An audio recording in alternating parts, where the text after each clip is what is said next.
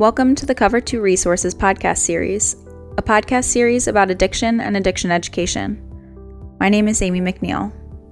I lost my brother Samuel to a heroin overdose on October 23, 2015. He was 28. As a family, we thought we were prepared to help Sam fight addiction, but we were painfully mistaken. My family founded Cover 2 Resources in memory of Sam. Our mission is to arm others with the knowledge needed to best support a loved one struggling with opioid addiction. The Cover 2 Resources podcast is an ongoing series in which we interview experts in the fight against opioid addiction. It is made possible through donations and sponsorships from concerned individuals or organizations. If you want to help in the fight against opioid addiction, please consider donating or sponsoring the Cover 2 podcast. Go to cover2.org for more information. This podcast is available on iTunes, Google Music, Stitcher, and via RSS feed. Simply search for the full name, Cover 2 Resources, on your platform of choice. Thank you for listening.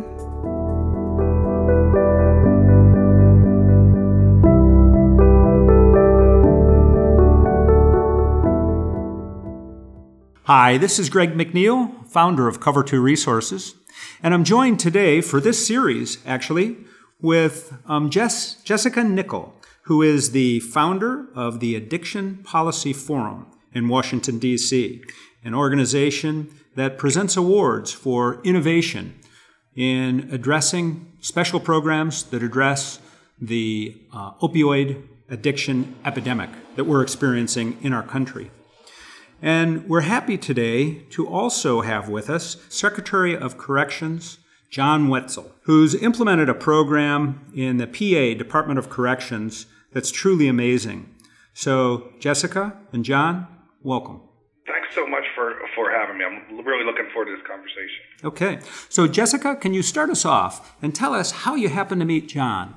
I think I met Secretary Wetzel through the Council of State Government's Justice Center Board of Directors and all of the amazing work he's done on addressing prisoner reentry in his system in Pennsylvania, and really as a national leader among other corrections directors as well. It's really advancing how we work to support individuals that are reentering communities from prison and jail. And then from those conversations, I also learned about an amazing pilot project that he had initiated in his prison system for inmates and individuals that had opioid use disorder by providing medication-assisted treatment behind the walls and then upon release to assist in their reentry and make sure they had access to treatment and recovery. So it was amazing and innovative and sort of exciting to see a large prison system really tackle this issue and also engage in evidence-based methods like medication-assisted treatment. This is a Vivitrol pilot, so it's so important nationwide for him to do this work and really show what can be done when we follow the evidence and use innovative treatment therapies. And this problem has really exploded over the course of the last 10 years. The individuals entering the prison system with opioid use disorder has doubled from 6% to 12%. So tell us about the impact that that's had on you and the correctional system. Secretary Wetzel. Yeah, thank you so much. Yeah, and you nailed that number. It has literally doubled. And when we talk 6% up to 12%, we're talking of 20,000 people. So we're talking huge numbers. And it has a significant effect because individuals struggling with addiction, we need to address that for them to be successful citizens when they get out. And I think one of the things that historically we as a practice, we as a field has struggled with is we're quick to throw labels on people. And inmate and offender and all this stuff. But at the end of the day, we have human beings walking through our front door. These human beings have barriers from being successful citizens, which is why they come to prison. And it's our job, and we talk about risks and needs and all this stuff, but at the end of the day, it's our job to help them remove as many barriers as we can while they're incarcerated with us. And that's why we provide treatment. Every one of our prisons in Pennsylvania has a therapeutic community or an inpatient drug and alcohol and all that stuff. Even with all that being said, we still we're struggling with individuals getting out and relapsing in particular, and especially around opioids. And, everybody uses the Einstein quote, like, doing the same thing, expecting a different result is the definition of insanity. But I think there's a better one that describes our approach, and it's simply that problems can't be solved at the same level of thinking at which they were created. Like, we cannot continue to approach a different problem the same way, and that's a big criticism of a lot of our big public systems, but I'll speak about corrections in particular. So we decided that there was several medication-assisted treatments out there, but Vivitrol seemed to make a lot of sense for a couple reasons. One, because it's a shot, so you don't have to worry necessarily about making sure somebody takes it every day and those kinds of things. Lasts for 30 days, doesn't it? Yep, lasts for 30 days. And we also didn't have to worry about it being diverted for inappropriate use versus the therapeutic use like some other ones were. So I asked my staff to explore it. It really, to me, when I first heard about it, sounded like a game changer for our field. And our staff and corrections folks in general, myself included, are a pretty skeptical lot. And they said, well, we don't think, and this and that. And I said, well, do me a favor, just explore it, and we'll sit down in a couple of weeks, and you tell me why this won't work for us. And, I'll listen to you honestly. And they came back and they said, we can't find any reasons why we shouldn't try it. So at the time, I was working for a very conservative Republican former attorney general with a pretty conservative House and a fairly conservative Senate. And at the time, 2013, 2012, somewhere around there, we didn't really realize the opioid epidemic that was coming or was probably here, and we just weren't paying attention close enough, quite frankly. So we started it at a female prison. And in a big system like ours, like we have 48,000 inmates, 26 prisons, 60 halfway houses. This is a huge footprint. How we scale stuff is we'll do a pilot at a specific facility. We chose the female facility for a couple reasons. One, we have very good staff there. We have very good counselors and treatment staff there. But also, people generally support initiatives for women quicker than supporting initiatives for men. And that's doesn't sound nice or whatever, but, we live in a real political world, and that's just a political reality. I didn't know that. Interesting. Sometimes the political dynamics are very interesting. So we started with a relatively small group, and we have to learn what's going to stand in our way. And one of the first things that stood in our way is there was no infrastructure in the community of prescribers. So it took us 2 years to scale it by working and developing a cadre of providers. And so we targeted females going back to Pittsburgh, Philadelphia, and Harrisburg. And again, I think we probably ran about 15 females through it, and we got enough indication that it looked like it was going to be successful that we scaled it. And we've had 100 men go through so far, and we've expanded the areas from 3. I think we have 6 or 8 areas now. Now there's some mobile units that travel around to some of our more rural areas. And at the same time, when the Wolf administration came on in 2015, battling heroin was top on his list. And we put together a multi-department group from our Human Services, Drug and Alcohol, Department of Health, and medication-assisted treatment was a big piece of that. And fortunately, or unfortunately, or ironically, the Corrections Department, our experience helped them scale it throughout the Commonwealth. And what I know from it, we don't have all the data in yet, but what I know is that people who get Vivitrol before they leave and follow up for initially we started with 5 subsequent shots, I think we're up to 11 now, are less likely to relapse in their first 6 months than those who don't. Wow, that's powerful. So you also do linkage, other than Vivitrol, which is key to your program and the success of your program, linkage to the community there after they are out. So, yes. And you have this temporary period whereby they can get closer to where they live. Can we talk a little bit about that? Yeah, so two kind of separate contracts. One of the things for this group in particular, and because the substance use disorder is eligible to be funded through medical assistance, it forced us to put mechanisms in place to sign people up for the medical assistance they were eligible for, thereby funding the shot. So it took some of the funding pressures off this pilot. But actually, that's a good practice. We should be doing that for everyone. So we've been slowly expanding, but this is certainly a priority group.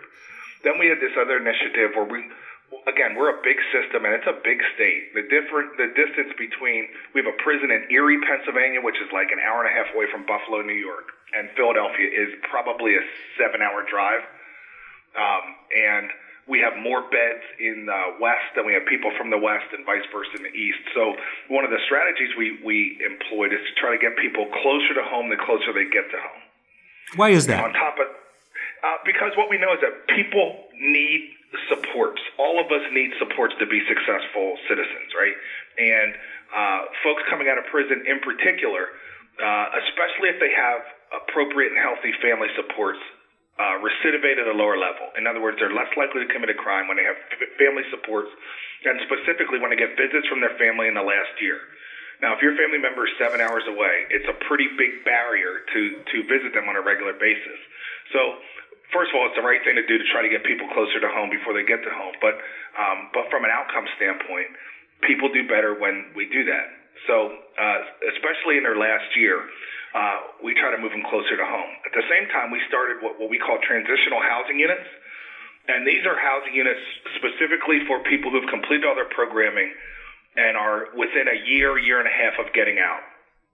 And again, this is at the prison closest to their home. And everything on that housing unit is focused on getting out. The reality is in a big prison system, you meet all kinds of people. We have lifers, we have people for a relatively short time. There's a big mix of individuals. And oftentimes, that mix is not healthy for someone who's focused on getting out. So we wanted to create kind of this parallel universe where everything was just focused on how you're going to be successful when you get out. And the transitional housing units is how we developed that. So these units, we do a lot of, not necessarily the inpatient drug and alcohol, they would have had that already, but we prep them for outpatient because part of this Vivitrol pilot is also outpatient drug and alcohol at, or whatever level is indicated by your assessed needs. So it's both a combination of this medication-assisted treatment with therapy and supervision and case management and all that good stuff. So all that can start in this transitional housing unit, as well as developing things like resumes, and we do job fairs in these things. So we're really trying to make the environment as community-like as possible. And again, I think the key figure is that every inmate there is focused on nothing but getting out and being successful. So more than 65% of your inmates struggle with substance use disorder? Is that right? Yeah. Right? That's that right? Yeah. Yeah, and that's probably a conservative estimate. Obviously, a lot of it's self-report. So I'm an optimist, but I'm not optimistic to think that every person who comes in there tells us the truth from day one. Yeah, that poses an overwhelming challenge. Do you have any statistics to share with us in terms of the success of your program so far? It's early days, certainly, but any preliminary statistics? Yeah, the one preliminary statistic I have is that significantly lower relapse in 6 months. That's the one statistic we have so far out of the first 100. The rest should be coming probably midsummer around recidivism and some of those other things. But I'll tell you, just the relapse number alone is enough to hang our hat on to look to how to expand and also try to learn once we get the other numbers. I'm hoping that at least one of those other numbers isn't what it needs to be, so it forces us to look back and see what other supports we need to build around these individuals. Because, reentry is hard work.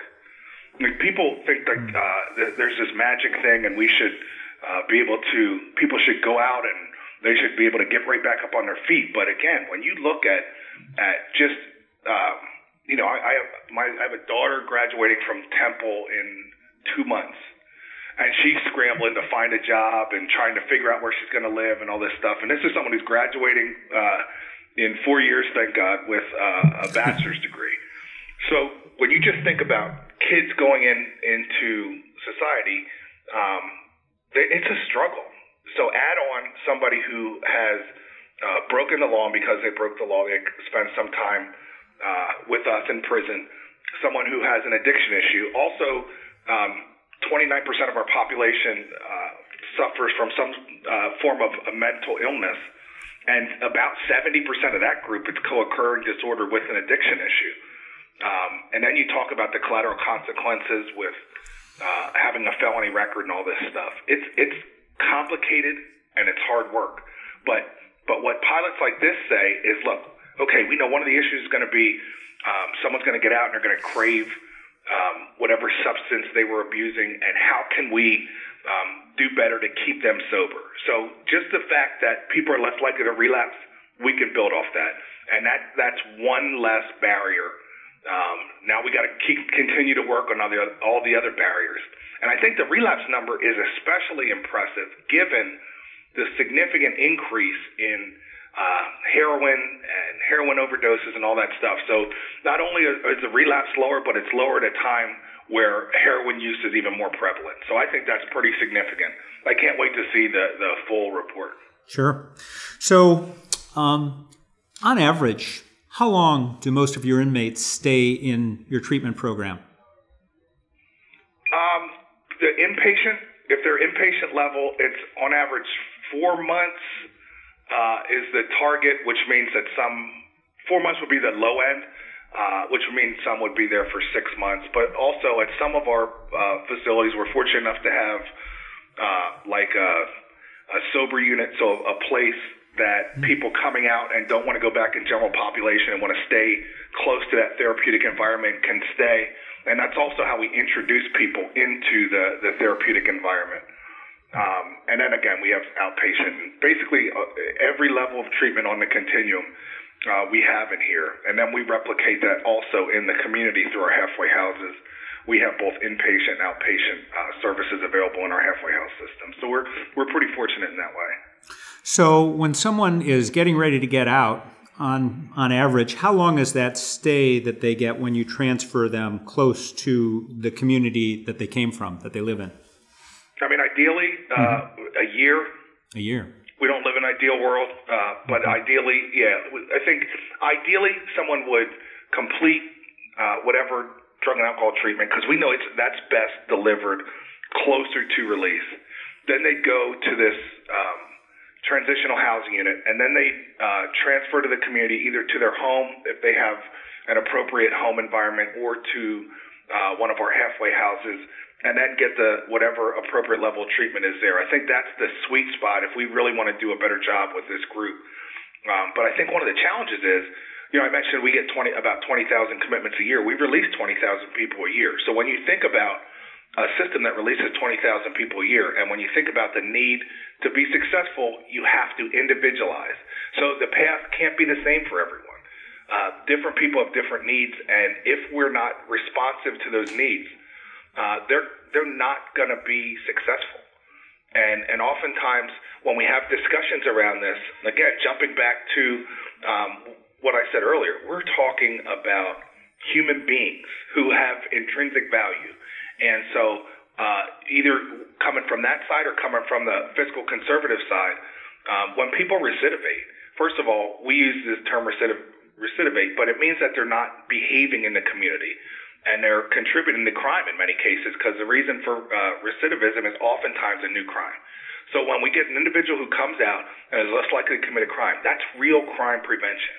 But beyond that, these people have families, they have children. I mean, my 48,000 inmates have 81,000 children.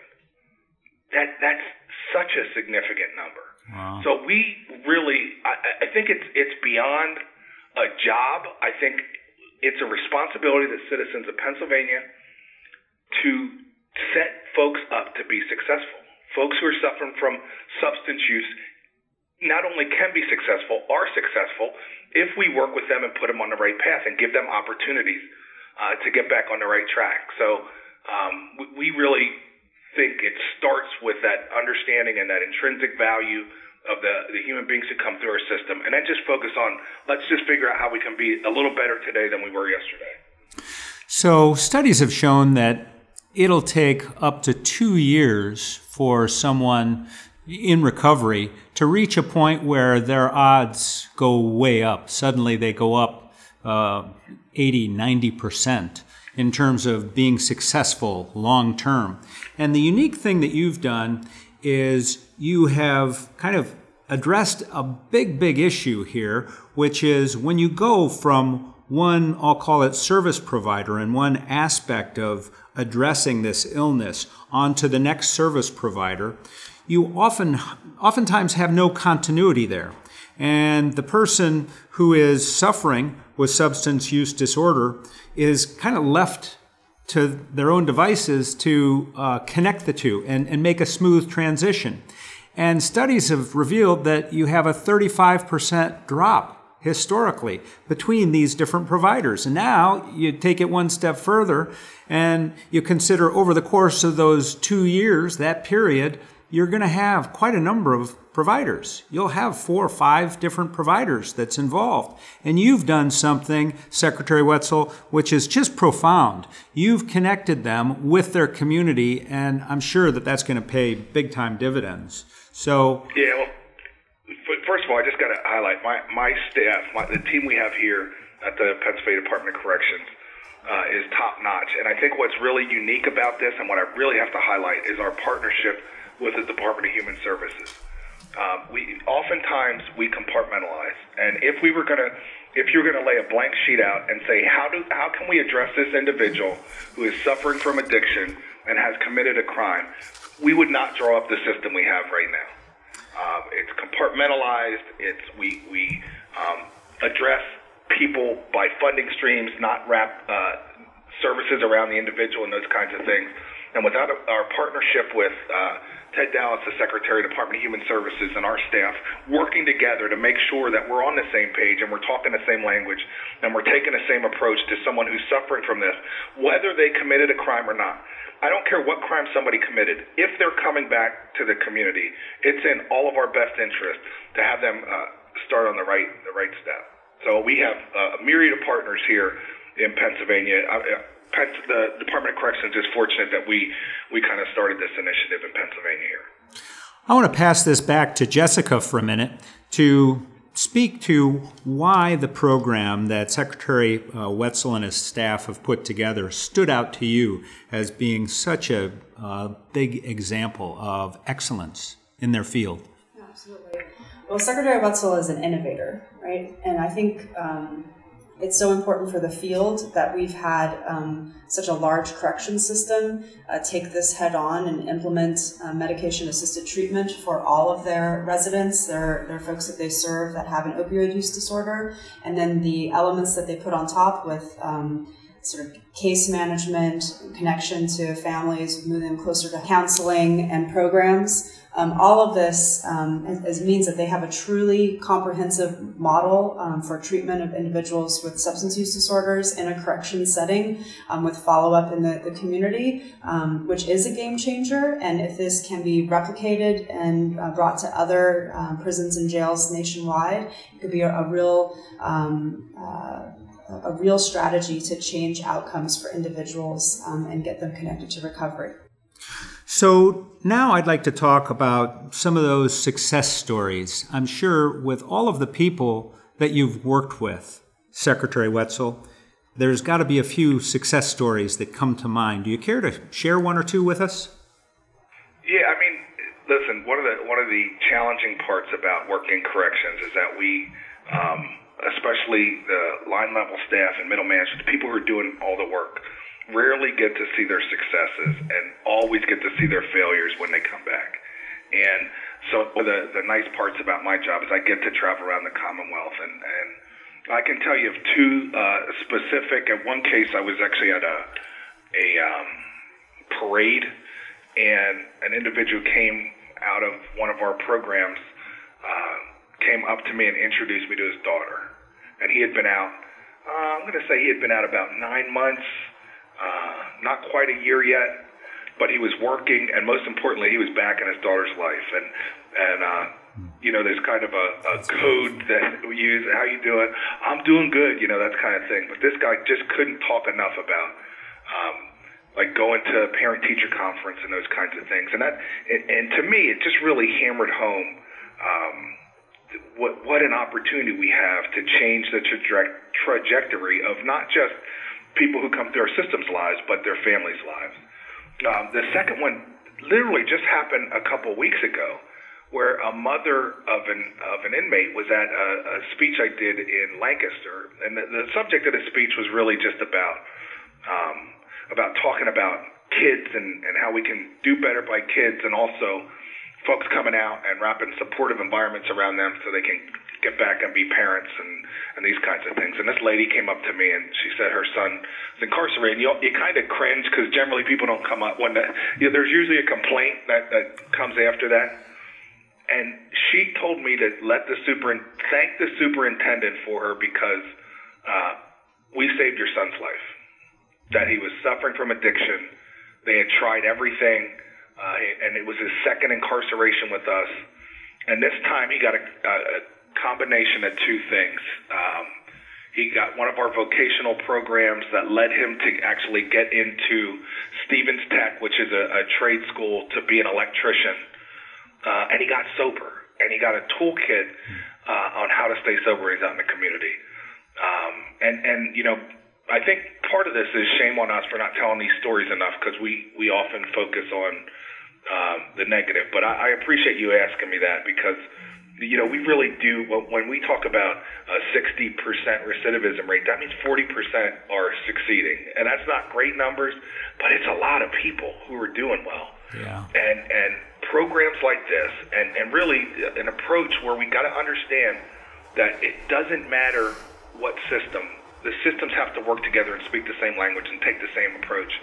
And please, we need to really open our eyes and use tools available like medication-assisted treatment that for some reason we've been hesitant to use for a long time.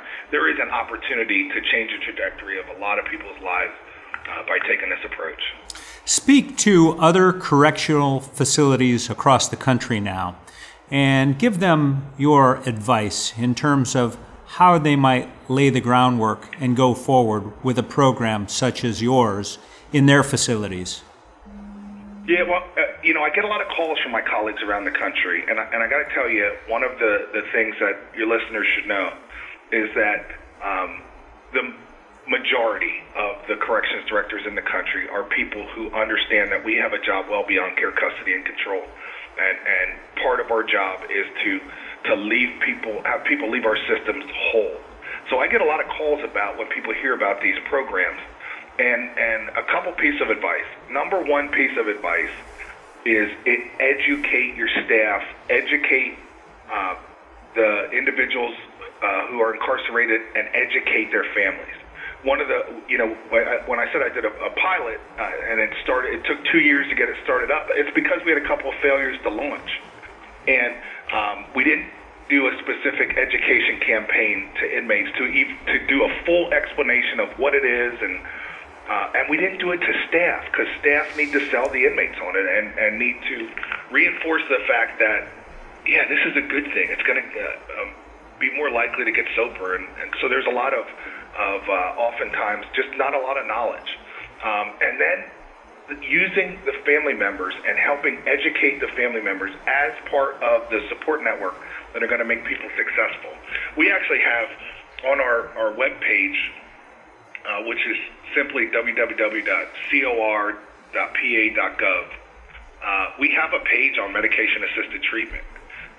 We actually did a video for staff and for inmates to describe it. So I think that the number one thing I'd say is you got to start with education, and you got to get your staff's buy-in. And then once you do that, everything falls in place. But also don't underestimate, depending on, and I don't really know much outside of Pennsylvania as far as a prescribing infrastructure, but that's something that we didn't even consider when we were putting this together, and turned out to be a really big challenge for us.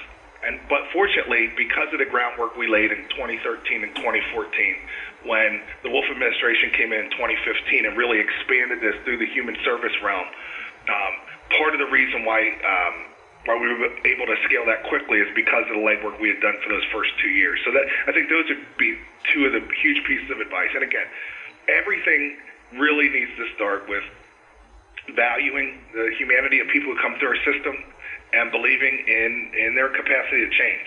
And if you don't have those two things, then nothing else matters. Well, we really want to thank you for joining us today, Secretary Wetzel.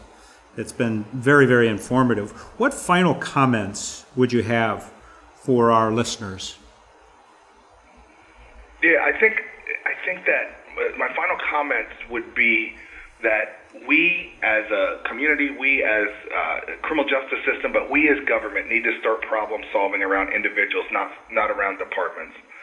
And we need to just remove all these walls and these false walls we put between each other. We need to look at the individual and figure out what path, when government has to get involved in an individual's life, what path can we put them on to get them out of government involvement as early as possible? And if we can do that at the first arrest, then we should do that at the first arrest.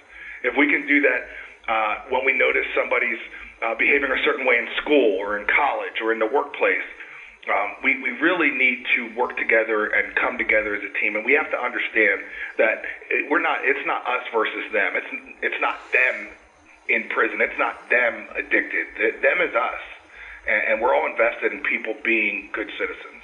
So that would be my final message. Them is us. Quite profound. Thank you. Thanks. I appreciate the opportunity today. Okay. Jessica Nickel and I have been visiting today with Secretary John Wetzel, who runs the Pennsylvania Department of Corrections and has integrated and implemented some very, very progressive treatment programs for his inmates, and he's connected them with the community to ease their transition back into the community and back to their families. My name is Greg McNeil, founder of Cover 2 Resources. Thank you for listening to this Cover 2 PPT podcast. That's people, places, and things making a difference in the opioid epidemic.